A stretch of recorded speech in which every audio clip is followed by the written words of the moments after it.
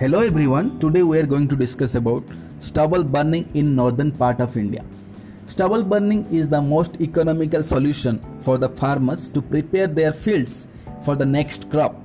Any other method to dispose of the crop residue would cost the farmers thousands of rupees per acre in the form of labor, rent and machines and transport cost. Despite the awareness of the consequences of stubble burning, the farmers continue with the practice mainly because of the lack of other viable alternatives. But by burning, the heat stroke can cause diseases such as problems in breathing, lungs, etc., which could affect recovery of patients suffering from ongoing COVID-19 pandemic. Happy seeder straw chopper machines are used to stop stubble burning.